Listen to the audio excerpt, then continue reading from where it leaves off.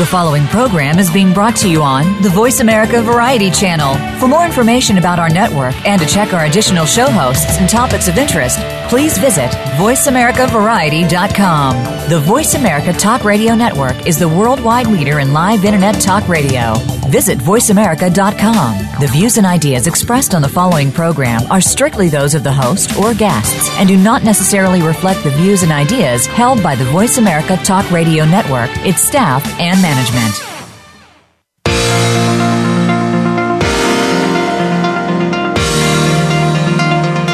Welcome to Good Morning New York Real Estate with Vince Rocco.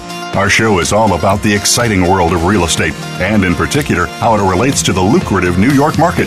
But if you're not planning a real estate transaction in New York, we still have plenty of information that you can use no matter where you are. Now, here's your host, Vince Rocco. Good morning, everybody. I'd like to welcome all of my listeners in the United States and around the world. This is Good Morning New York, and I am your host, Vince Rocco. And we are coming to you live from Blastoff Productions in New York City as usual. We have a fascinating show today. We have a special guest, Matthew Cohen from Core Real Estate, who will be with us in a few minutes. Then our panel of experts will be on to talk about our hot topics as usual. But first, let's get to some of the news items. According to the latest batch of rental market reports, Manhattan rents dropped ever so slightly for the first time since 2014. According to Douglas Elliman Marketing Reports, the average rent decreased 1% from February and 3% from the same time last year. Meanwhile, the median rent dropped about 2 points from February and nearly 3% from the same time last year. The rate of growth has been falling since August, explains Jonathan Miller. He prepares those reports for Douglas Elliman.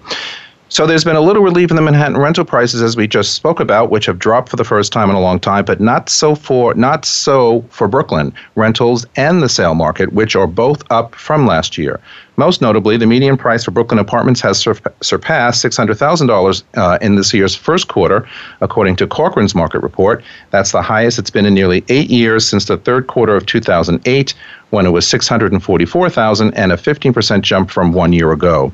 The spike in median price, the report finds, is due to Brooklyn's booming resale market. In the past year, the median price for the resale of co-ops jumped 32%, with condo prices jumping 15%.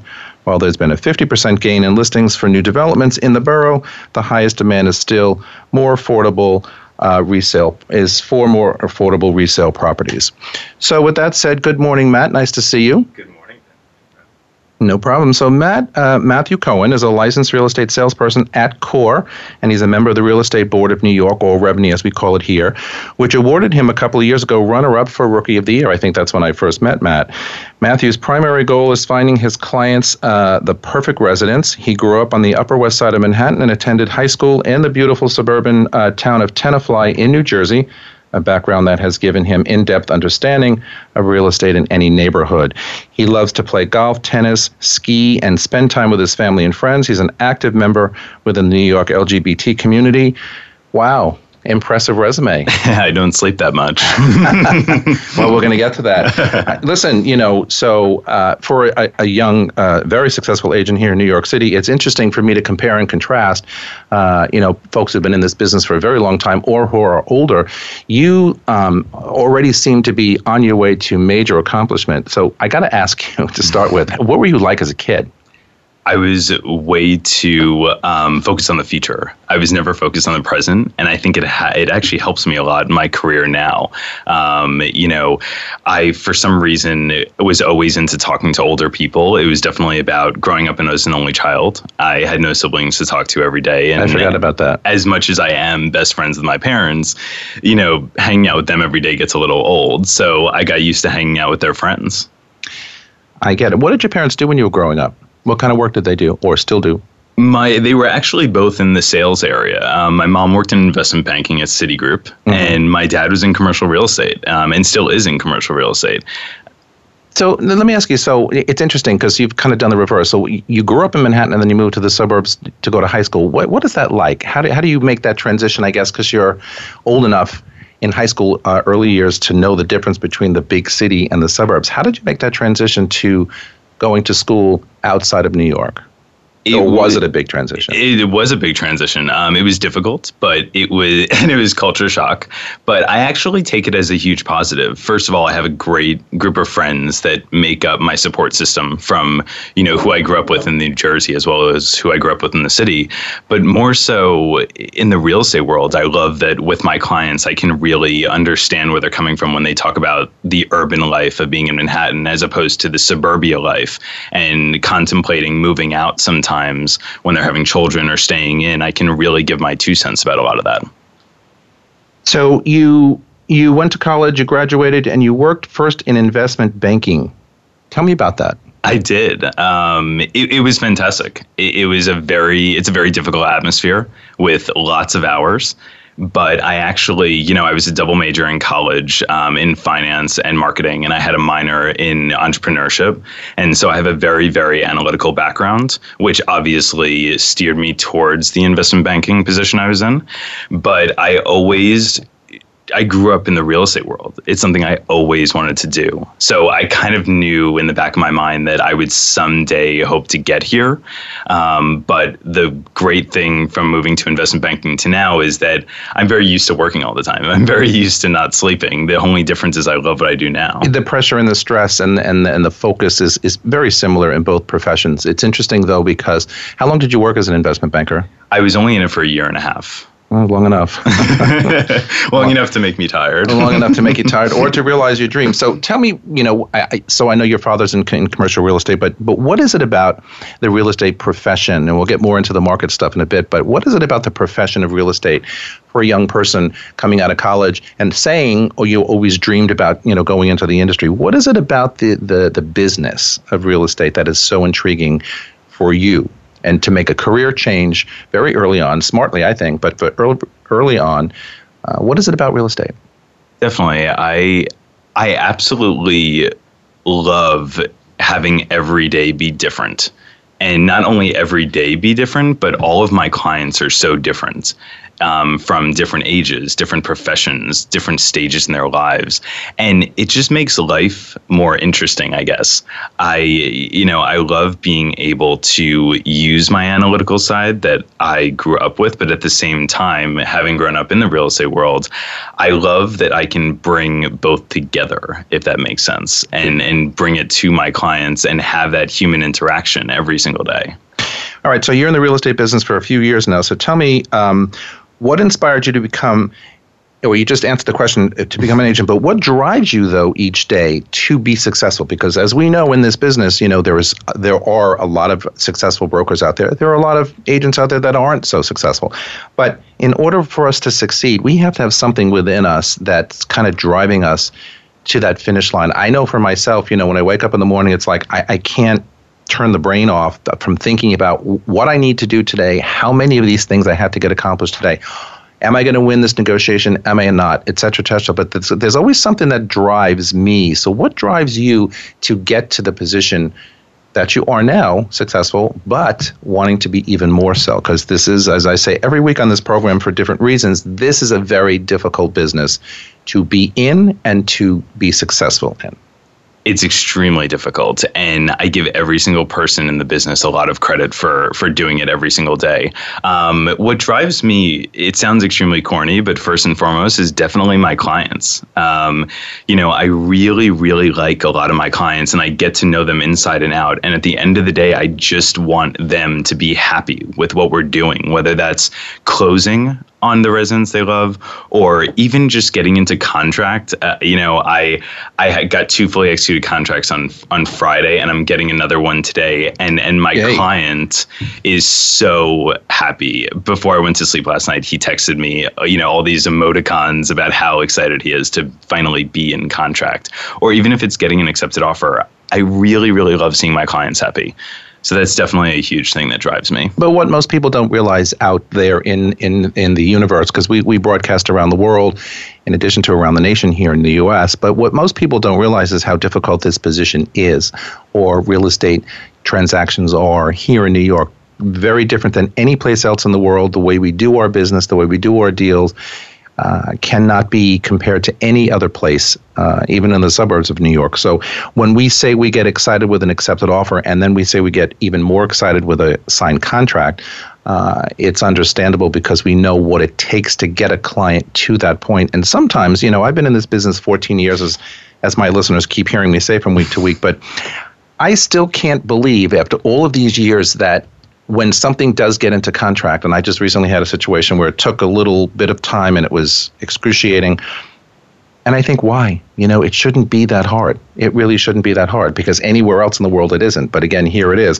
So let me ask you, clients are the major part of our success. How do you find your clients? Where do they come from? Obviously, I grew up in and out of the city, so I definitely have a network from just living here my whole life. But at the same time, I definitely find that the things that I like to do in my spare time is a huge influence on just who my clients are. I went to college for golf as well, and I still play as much as I can. We're hoping that the weather gets a little better soon. So I get clients from just doing that, and also being involved in organizations revolving around the LGBT community. I always tell new agents in the business who are thinking about how do they network, I always say, focus more on what you want to do and what you're passionate about, not where you can make the most clients. Because I find that when I'm involved in things that I'm passionate about, people see that and they want to work with me. They want to be involved with me. So you have to basically, I'm glad you said the word, pretty much networking is how we get our customers. And I tell my newer agents all the time that that's really the only way. There's not a lead generation system that, gives me 5 leads a day that I can hand out. Wouldn't that be a wonderful thing? But so, along those lines of networking, when you touched on a few things though, so at a younger age, do you appeal to younger customers or do you appeal to customers across the age spectrum? Or does it matter one way or the other? Or age has never been an issue or something that's been brought up between other brokers that I work with or even my clients. My clients range from all different ages, from, first-time buyers to people having their second, third, and fourth kid. I hate to say the phrase again, it sounds corny, but everyone in my life, whether it's my friends, my families, or my coworkers, have always said that I'm a 50-year-old stuck inside a 26-year-old body in so many different ways. But that's not a bad thing. It could be a bad thing, but thankfully, in the work that we do, it's a good thing. I've always been someone that, age is not the first or the 10th thing that you find out about me. What you find out about me is how knowledgeable and passionate I am about the industry and knowing every single thing about it. So that is, I guess, a good thing for me because I know that a lot of young people have trouble breaking into the industry because the first thing people see is their age. Well, that's what I was getting at. And when we come back from break, we'll touch on that just a little bit because I manage a whole bunch of agents, as you well know. And oftentimes the younger, just out of school or after, a couple of years into their work career, they decide to become real estate agents. And unless they have a network, which you touched on, they really have a struggle to get into the makings of, real estate art, as I call it here in New York City, because again, it's very difficult. So we'll talk about that when we come back. I also wanted to talk a little bit more about some networking opportunities. We have to take a break. This is Good Morning New York on the Voice America Variety Channel. We will be right back. Don't go away.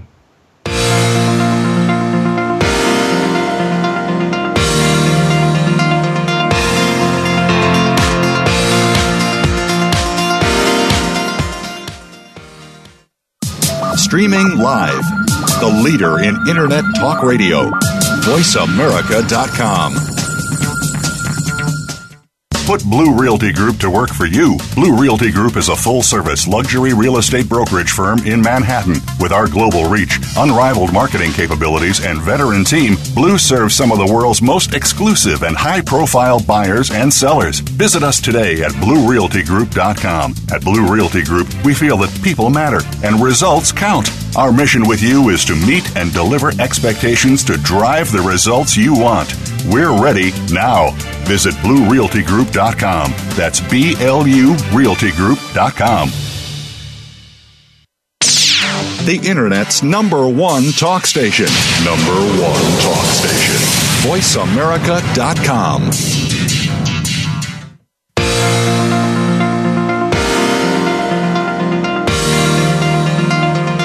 You are listening to Good Morning New York, Real Estate with Vince Rocco.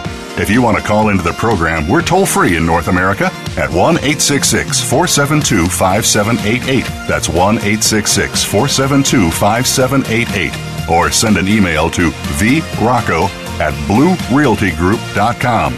That's vrocco@blurealtygroup.com.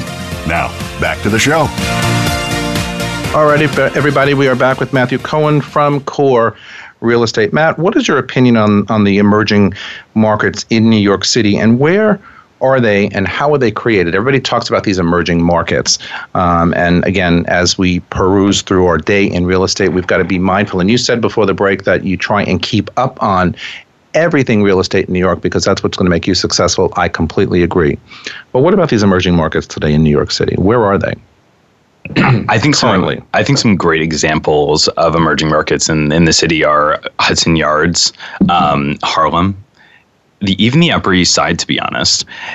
I find that emerging markets have to do with a couple of just details, and one of the biggest things is transportation. Mm-hmm. Another one is commercial tenants and just development in general. So if you take all of those and you look at the different neighborhoods in New York City, Hudson Yards just had the 7 train be extended. So transportation is key there. There are about, the last I looked, it was like 96% complete for the 2nd Avenue subway. So that is going to be a huge influence on the Upper East Side. And it sounds funny, but the Whole Foods in Harlem is going to be a huge impact for that neighborhood. Not that it's already an amazing neighborhood that I personally love, but statistically speaking, Whole Foods has had a huge impact on a lot of neighborhoods. But let's peel that back a little bit because, again, as we go out with our clients, they all, they give us criteria and they want this, they want that, they don't want this, they don't want that.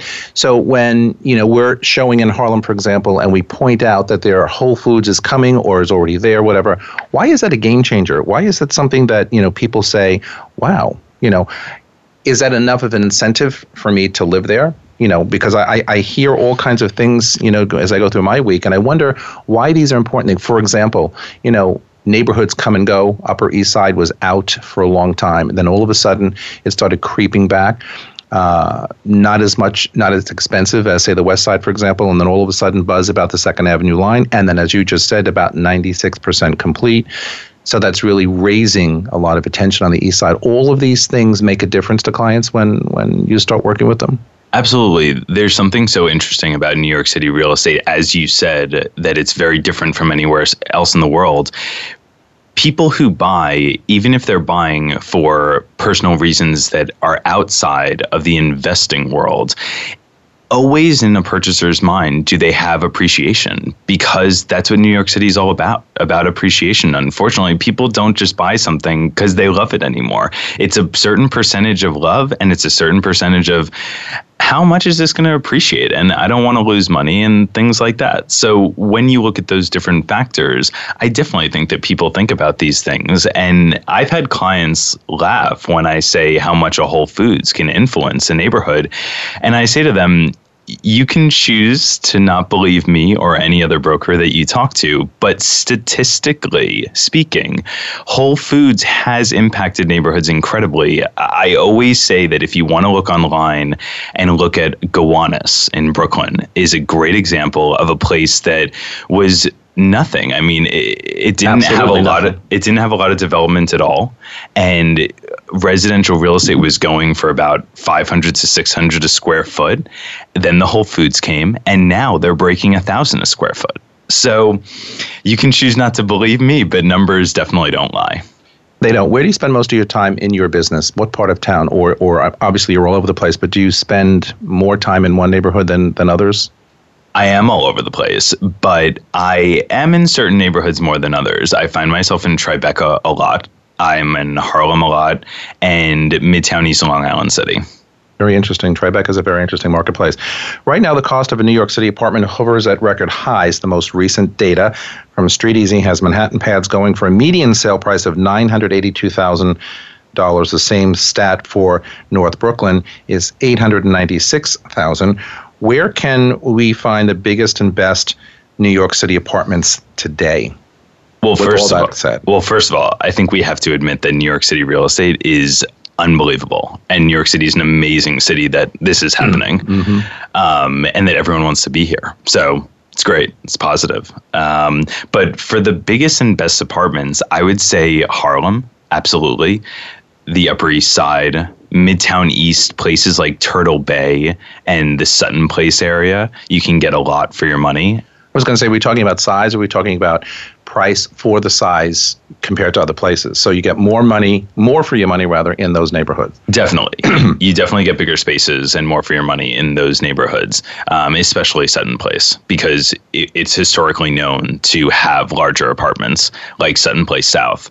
Another great area where you can get a lot for your money, in my opinion, is Long Island City, because almost everything is a condo. Very rarely do you see a co-op over there. So there are just less restrictions which allow people to spend more money, actually. Let me ask your opinion on Long Island City now that you bring it up. Do you feel it's becoming too overbuilt? Do you feel it's becoming too saturated? Do you think that there's going to be issues over there, or do you think it's still evolving and there's plenty of room for continued growth?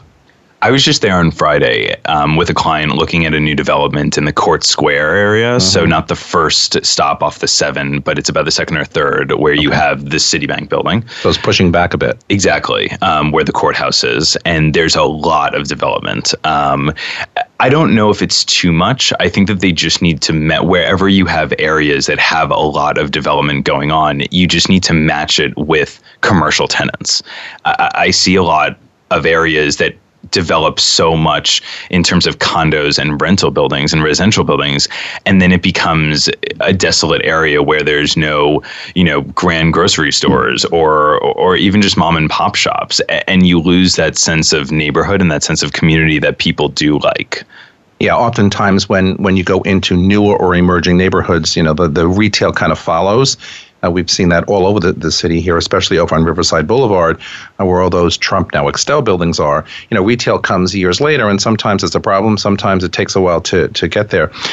You mentioned Sutton Place, and it's very interesting because we talked about Sutton Place about a week or two, maybe 3 weeks ago on the radio here. And that is a neighborhood that was always very, very popular. It's very sort of tucked away all the way east on the East River. Beautiful buildings, lovely, quiet enclave. But for a while, it kind of dropped off the face of, Manhattan real estate for a whole host of reasons. But all of a sudden, I'm seeing it coming back again. Now, is this because of what you said before, or one of the reasons is because you get a little more for your money there in larger size apartments, or because maybe the Second Avenue subway is about to happen? It makes it a little easier to think about living so far east, because I'm trying to put my finger on, because a couple of clients have asked me about it recently, and I was very surprised because people haven't asked me about Sutton Place in years. I think it has to do with a mix of different reasons that you said, definitely in terms of larger apartments, the Second Avenue subway. But most of my clients, I find, really look at it because it's almost like they found that there's transportation over there. You do have the E and the M and the 6th on 53rd and 3rd. Right. And that's not a huge walk from the Sutton neighborhood, because technically Sutton is between 2nd Avenue and the river.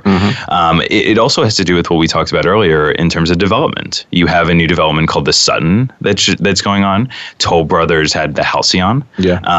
You have 301 East 53rd or East 51st, 53rd, I think, yeah. So there's a lot of different things come into play. And as opposed to somewhere like Long Island City, when you take a client over there who's a new development client, for example, you take them there and they're used to seeing, I feel, more desolate neighborhoods where only new buildings are being built. But if you do take them to a new development like the Halcyon, they're pleasantly surprised, because not only do they love the building, there's a lot of commercial tenants over there. It's a true neighborhood with restaurants and bars and an atmosphere. So I think people are realizing it. I was going to ask you that, and you brought it up again, the new development aspect, because I've watched how new development has really affected almost every neighborhood in our city. And do you believe that, the Midtown East, most especially the Sutton Place area that we've been talking about, has emerged again because there is new development there? Because I find, at least in my business, there are so many more buyers who really want only new development. Absolutely. People love new product. And whether they want to admit it or not, there's something that's truly unique about buying an apartment that has never been lived in, and you are the first occupant. It's a feeling that I personally think is wonderful, and my clients don't truly feel until we do our walkthrough, and I love seeing their expression on their face.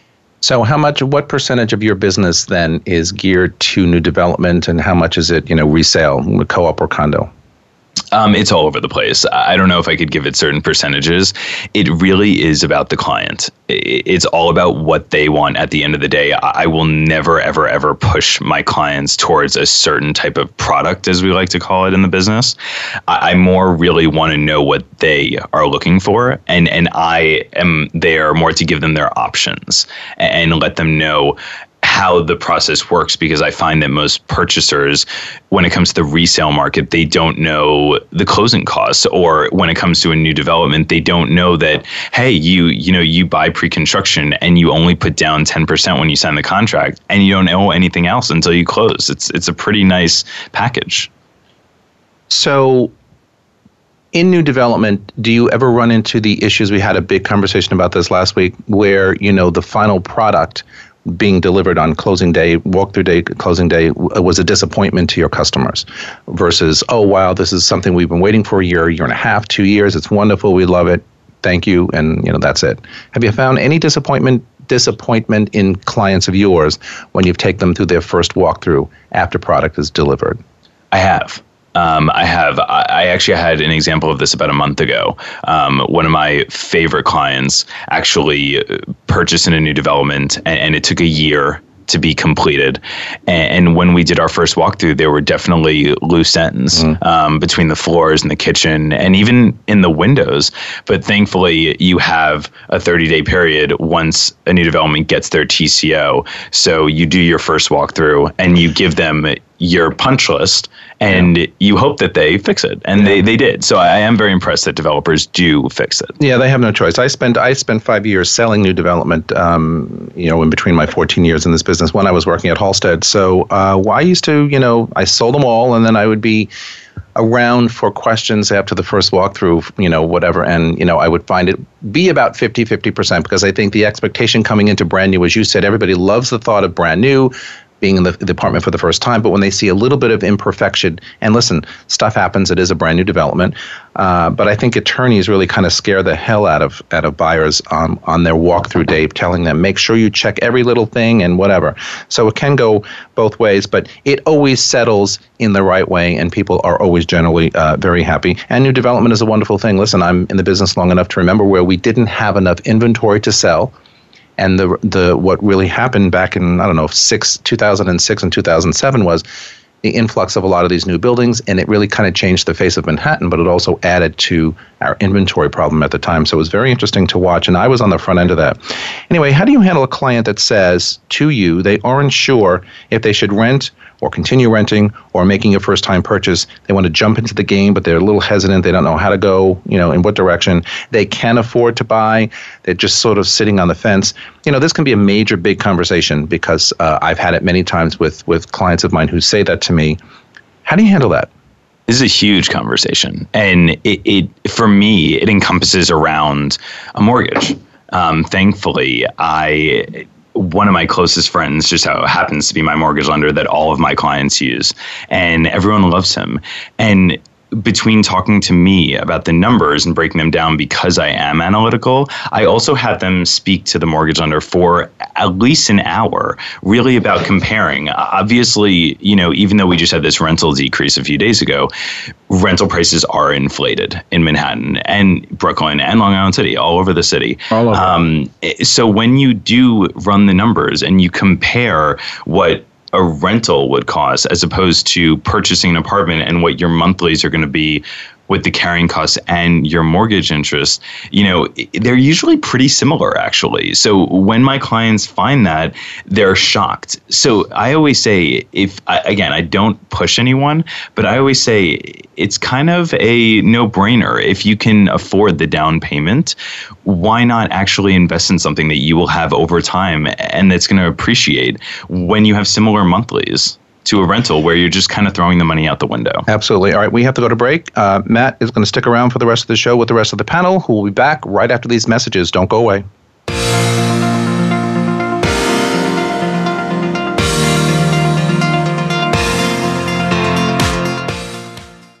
Stimulating talk. It gets those synapses in the brain firing really fast. All the time. The #1 Internet talk station where your opinion counts. VoiceAmerica.com. Put Blue Realty Group to work for you. Blue Realty Group is a full-service luxury real estate brokerage firm in Manhattan. With our global reach, unrivaled marketing capabilities, and veteran team, Blue serves some of the world's most exclusive and high-profile buyers and sellers. Visit us today at BlueRealtyGroup.com. At Blue Realty Group, we feel that people matter and results count. Our mission with you is to meet and deliver expectations to drive the results you want. We're ready now. Visit BlueRealtyGroup.com. That's BLURealtyGroup.com. Streaming live. The leader in Internet talk radio. VoiceAmerica.com.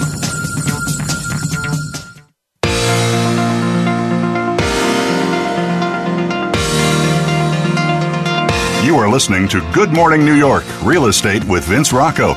If you want to call into the program, we're toll-free in North America at 1-866-472-5788. That's 1-866-472-5788. Or send an email to vrocco@bluerealtygroup.com. That's vrocco@blurealtygroup.com.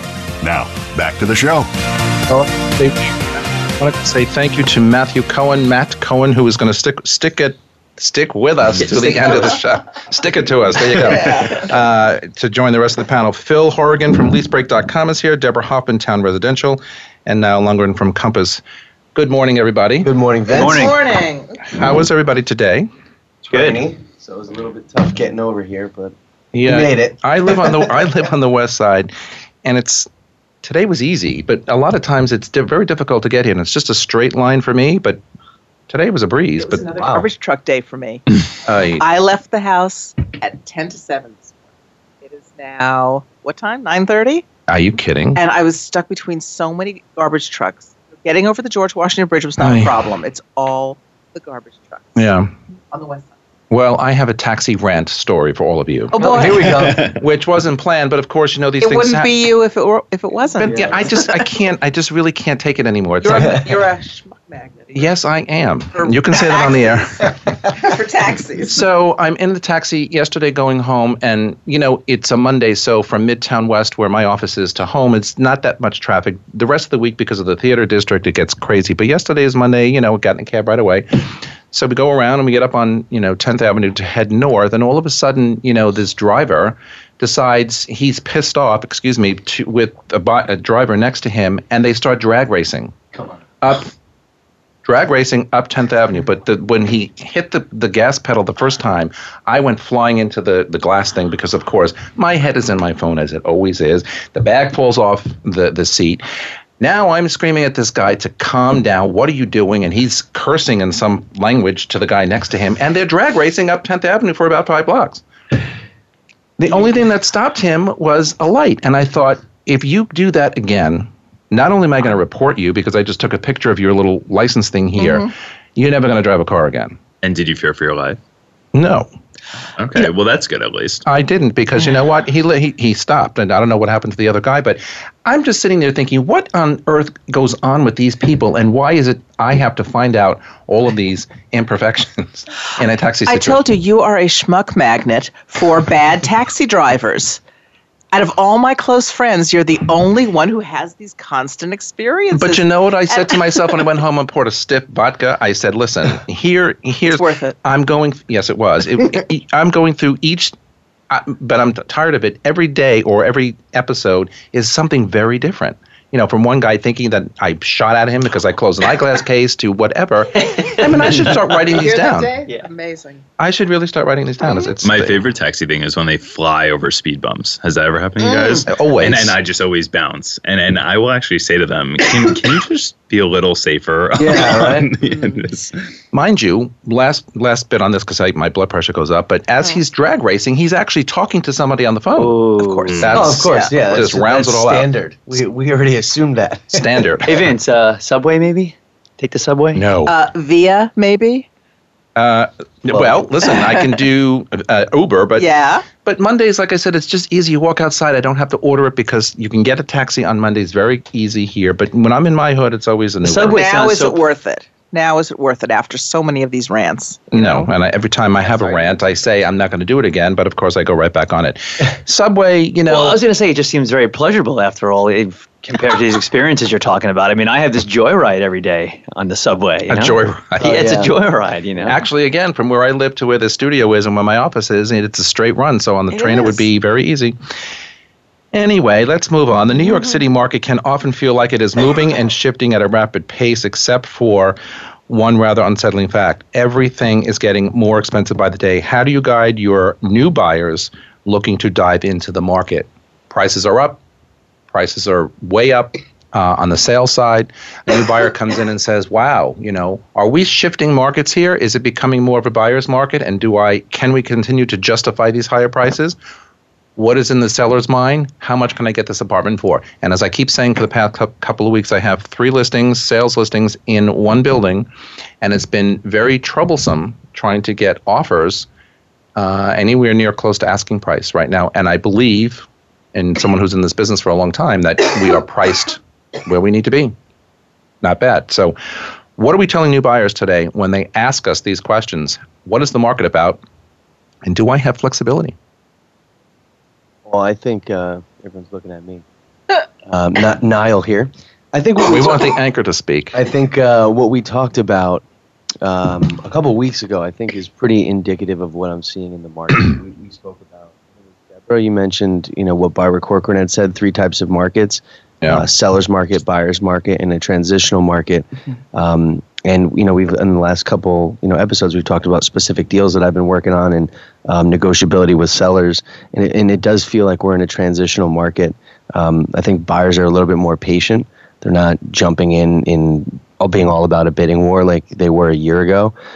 If it seems like it's going to be, heated, a lot of them back off. I've had even buyers with great deals back off. Uncertainty with their jobs. Some people are getting, fired. Some of the guys in the financial industry. There's a lot of layoffs going on as well. So it really depends on the particular buyer. And I'm sure, somebody else has some more flavor, color into that. I agree. I mean, but I will say that I don't think you can generalize the market because I think that it depends on the price range. As much as I do think that price is becoming an issue sometimes, depending on the apartment, I think that I'm finding that a lot of things under $1 million are really flying if they're especially priced correctly. In Brooklyn, right? I agree with that. So, it depends on the price range. I also find that once you're in the high-end market, anywhere above $2 million, it's really important to be priced correctly because if you're just $100,000 off, you'll really scare away buyers. Yeah, and I was going to just add that on that point. I know, Vince, you talked about those apartments that are sitting and you feel like they're priced right. I have to say, I tend to think that the collective wisdom of the market tends to know the price. So when stuff's sitting, it's probably overpriced, even though it was probably priced right at the time when you put it on, the collective wisdom of the market just tends to know. Phil, do you want to tell Vince's sellers that? No, I happen to 100% agree with him, but I agree with you also now that it is we are probably already in the transition of this transitional market. But that's a good question that Niall just asked. What do you, when the sellers say to you, because, and these were only priced 2 months ago. So when the sellers say to you, so what happened? Last year, comps in the building show that we can get these prices and very nicely. And I sell in this building all the time. So it's valid, when I give them numbers. You know the numbers. Exactly. And I know the numbers. More than anybody. So it's hard for a seller to swallow the fact that, 2 months later, on the close of a door, the market just kind of stalls or stops, and now you're telling me I have to come down $50,000 or $75,000. So, the question is, how do you prepare a seller, more importantly, for the transition from one market to the other, because I think, and it's not just me, it's several brokers and friends that I deal with every day having the same issue. It's not an easy conversation to have. And my other question is, is this neighborhood dependent? I mean, Brooklyn, we know, is still hot and it's still on fire. In the news item I read earlier, it's jumped up significantly. But right here back at home in Manhattan, is it neighborhood dependent where we're having some transitional issues, or is it just across the board? I think it's across the board. And one thing, I'm going to come back to your point in a moment, but one thing that I heard which really shocked me, we had an all-office meeting last week, and we talk about what is going on with the market in general, but if something happens to more than one broker, and this happened to 4 brokers in the last 3 weeks in my office, then we talk about it. And what had happened was people are just about to sign contracts. All the due diligence was done. And there was a huge blip in the stock market, or I think something happened overseas. And all of a sudden the buyers want to renegotiate the price. And, you always have 1 or 2 people want to do that. But when it happens to 4 people and 4 people in one office, we're wondering, again, it's a transitional market. But back to your point, Vince, is Phil will remember when I was back at Corcoran, I was there during the early days of the downturn. And I had a number of listings at the time. And my sellers were saying, what's going on? What's going on? I didn't know how to have that conversation of the market changing. So I channeled Barbara Corcoran, who used to sit down the hallway from me. And what would she do? And she used to walk up and down the halls before she went on TV to say, what do you think about this? And what do you think about that? Because she wanted the news from the trenches. So I sent an email out to the company saying, hey, how are your open houses this week? Send me the address, the price point, the location, basically, how many people you had, and anything you've heard from any of them. In addition, if you were out with buyers, what was the talk on the street? What were you seeing? And over the course of a number of months, it turned into the whole company. But when you ask a lot of brokers across the board, I would have loved to do it for every company in the city because we all exchange information, but they'll tell you what's happening. When you take that information to your sellers and you say, here's an apartment just like yours a block away, and actually the building's a little nicer, and they're not getting anyone, and their price is lower. When you physically show it to them, it does start to help. In addition, I learned something from a brilliant Sotheby's broker 20 years ago when I started in the business. When she's having a problem with the seller, they really need to see and hear things from other companies. So what I always do is have a huge broker's open house and have everyone come. I try to serve food because you serve food, they will come, usually on a weekday, and they are not allowed to leave until they leave their business card, and written on the back of it, or any place there's white space, how much they think this should go for, and 1 sentence as to why, depending on the market. And you sit down, you can't do it over the phone. You have to sit down with your seller, show them all the cards, and say, hey, you've got 4 different companies here. We're not making this. This isn't in my interest. This is in your interest. Strategy. And I've done that a lot. It's a lot of legwork, but I've done that through my whole career, and it does. I think they can see it. I think too. I mean, what you're talking about is just kind of being transparent, and I think data is really important. How many people came to the open house? If you're consistently showing 1 or a 0, then there's something wrong. I will say though that this past week Sunday, our open house at the building was a lot better than it had been the last 4 weeks. So it's maybe moving a little bit again, and we have some interest. We actually have 2 offers. Okay, there you go. We'll see where it goes. But you just don't know. The offers are 20% below asking price, though. They're not at asking price at the moment. But also, wait, the 2 offers are on 1 unit. You said you had 3 in that building? 3, and then two are on 1, yes. And 2 are on 1, okay. And the others were kind of hanging out. Hoping. Yeah, we're hanging out, yeah. All right, we're going to go to commercial break. We are listening to Good Morning New York on the Voice America Variety Channel. We will be right back.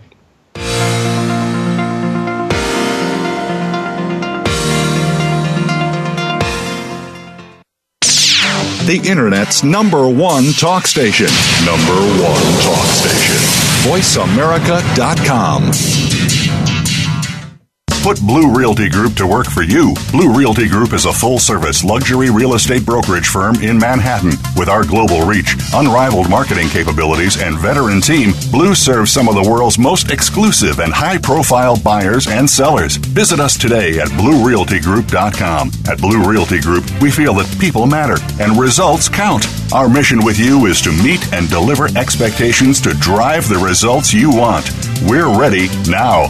Visit BlueRealtyGroup.com. That's BLURealtyGroup.com. Stimulating talk. It gets those synapses in the brain firing really fast. All the time. The #1 Internet talk station where your opinion counts. VoiceAmerica.com.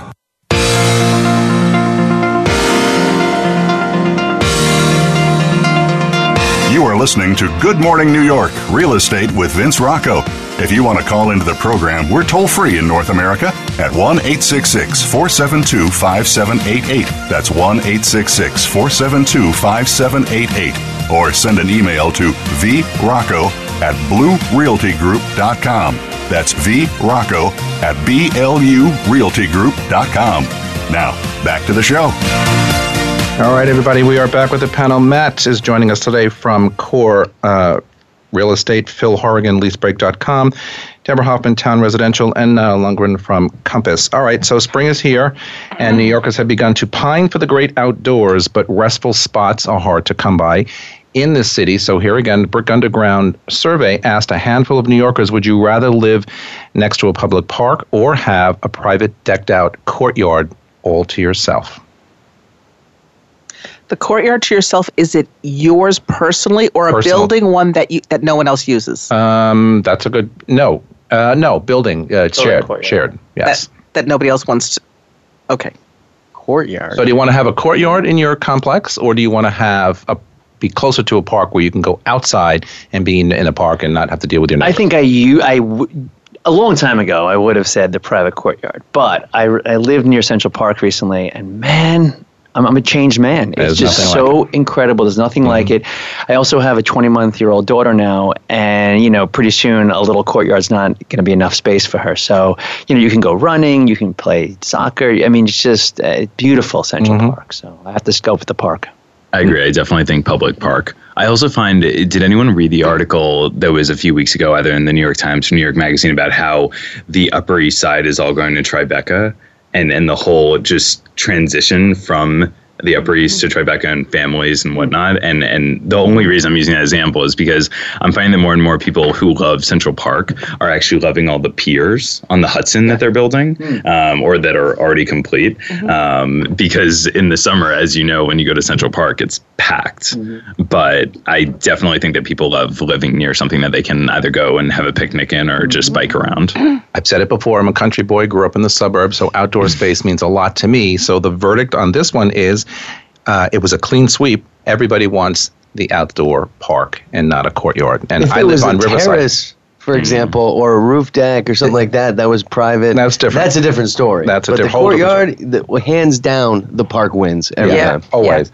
And I live on Riverside Park, so I'm a block away from Riverside Park, and I have a dog, so we go in there all the time, and it's heaven, as you say, Phil. It's just really kind of heaven to be outside and think. And then, of course, I also have the view of the water on Riverside Park, so you get the water, you get the park, and you get everything else that goes with it. All right, New York landlords have stringent requirements that often take newcomers by surprise. New people into the city want to rent, but they're taken aback with some of the issues they have to deal with, namely that a renter must have an annual income of at least 40 times the monthly rent in order to qualify. If an applicant can't manage this, and many first-time renters can't, they'll need a guarantor, someone who agrees to be responsible for the rent in the event the tenant defaults. As you might guess, guarantors are frequently the parents of renters or a good friend or whatever. But my question is, because most people really want to know when they dig into why, what, how, whatever, what does a guarantor actually do anyway? I mean, what is the point of a guarantor other than beyond getting them into the door? Well, actually, that's a big risk, I think, right? Well, this actually happened to a friend of mine who I told her, do not be a guarantor for your daughter because her dauher's a flake. I mean, really, she really is. Why don't you just tell them all how you really you know me, I'm honest. But honestly, I said, please, we watch too many Judge Judys where a parent is a guarantor for something and they're stuck, and actually happened to my friend. She didn't listen to me. She became a guarantor. The daughter flaked out, moved to the West Coast, and she still had 6 months left on her lease. And my friend said, oh, well, she's finding a roommate. I said, tell that to the landlord until she finds one. And you're stuck. And actually, my friend was having little financial problems and her husband was unemployed. And I said, you're stuck. You signed it. And it happens. It's interesting. So the guarantor is basically someone that's guaranteeing the rent. Yes. And there's a lot of landlords that will require the guarantor be from certain states. For example, they may say the tri-state area, we only take guarantors. Or they'll say we take all guarantors except, and they'll mention a few states, I'd be like Texas, California, and Florida. Yeah. And the reason is because sometimes the laws in those states make it difficult for you as a landlord in New York to go after someone in those states. That's why if you see that, you'll see on listings, it'll say no guarantors from, and it'll mention like a few states. Or some landlords just want to make sure the guarantor is close by so they could, God forbid, sue them if they had to. It's a problem. I've experienced something similar to Deb's story with a client. I wasn't involved in the transaction, but I had to try and help him get out of it, which of course he couldn't. But you're putting your name, your whatever reputation on the chopping block if someone flakes out, and you are now responsible for the rent. It's not an easy situation. But in this town, 40 and sometimes 45 times the monthly rent in income. If you don't have it, it's very hard to live here. And the guarantor is usually 80 times the rent. And with a guarantor, it's 80 times. Absolutely. Yeah, it depends. All right, brokers never cease to find creative ways to drum up attention for their listings, whether it's through videos, themed open houses, or even grand parties. But the latest high-tech trapping to gain attention and ground is virtual reality listings. Now, I had a personal experience with this, which I'll get into later. A new level of gadgetry that have profiled the New York Times recently and slowly put to use for the city's higher-end listings. And it makes sense. Besides the undeniable novelty factor, which right now I think it is a novelty, if you're a faraway buyer who can't actually visit New York regularly, but you still want to look at apartments, this is now the new way to do it. Virtual reality, glasses on your face, and you get a whole tour of the apartment.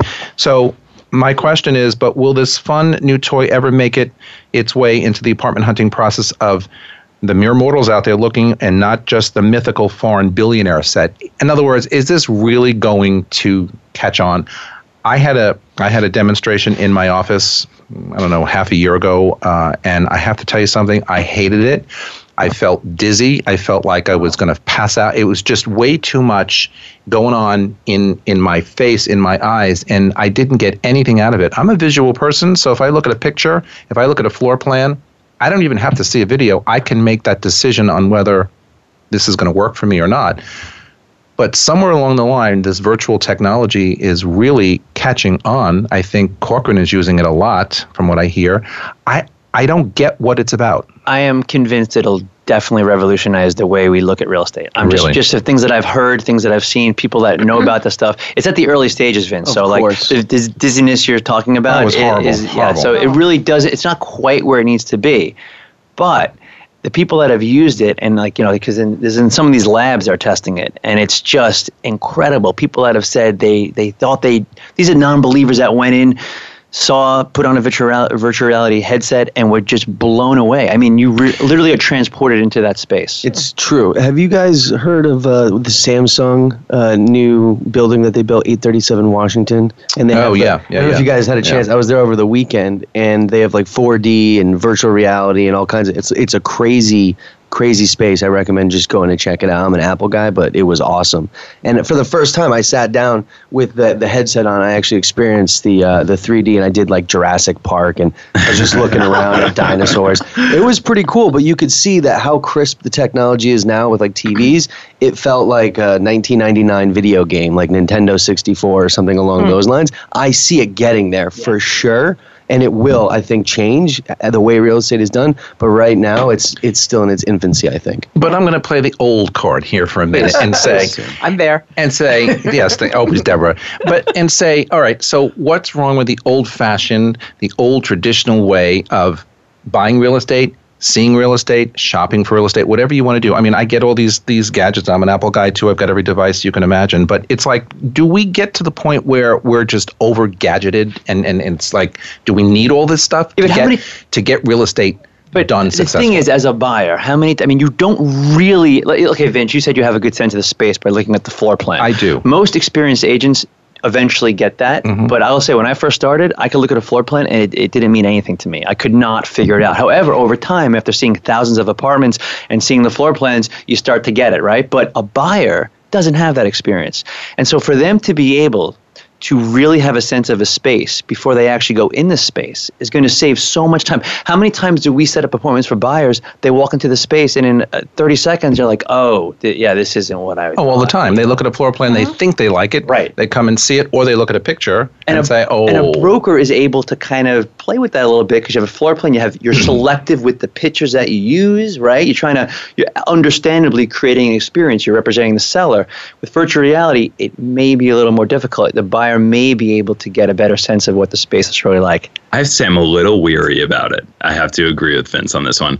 And I'm young. I love technology, absolutely. But I think that, well, first of all, to your point, actually one of the first things I teach my buyers is to not look at photos and look at the floor plan. Just skip to the floor plan, see the space, see the dimensions. I don't know. I think there's something about going to see an apartment in person that will never be established through a virtual, whatever you want to call it. And I also, in terms of buyers, think about it on the sales side as well. I mean, I represent a lot of buyers, but if I'm representing a seller, I hate to say it, but I will definitely talk to them about a sight unseen offer if we ever get one. I think that sometimes problems arise when you have sight unseen. They're very scary. Yeah, so I don't know how much it can be implemented. Just to your point, I agree with everything you said. Actually, I would just add that I don't know if it'll necessarily replace going to the actual apartment, but it'll help screen. So maybe instead of seeing those 10 apartments, now you're only going to see 2, and there's a much higher chance that of those 2, you're going to put an offer on those. Instead of having to see 10, you might just see 2. That's what I'm all right, guys, I'm sorry, but we got to stop right there. We are out of time. That is Good Morning New York for this week. Thanks for joining us. As always, you can catch the show anytime on podcast or on our website, voiceamerica.com, or at vincerocco.com. For all of us at Voice America all around the world, thanks for joining us, and we will see you next time. Goodbye, everybody.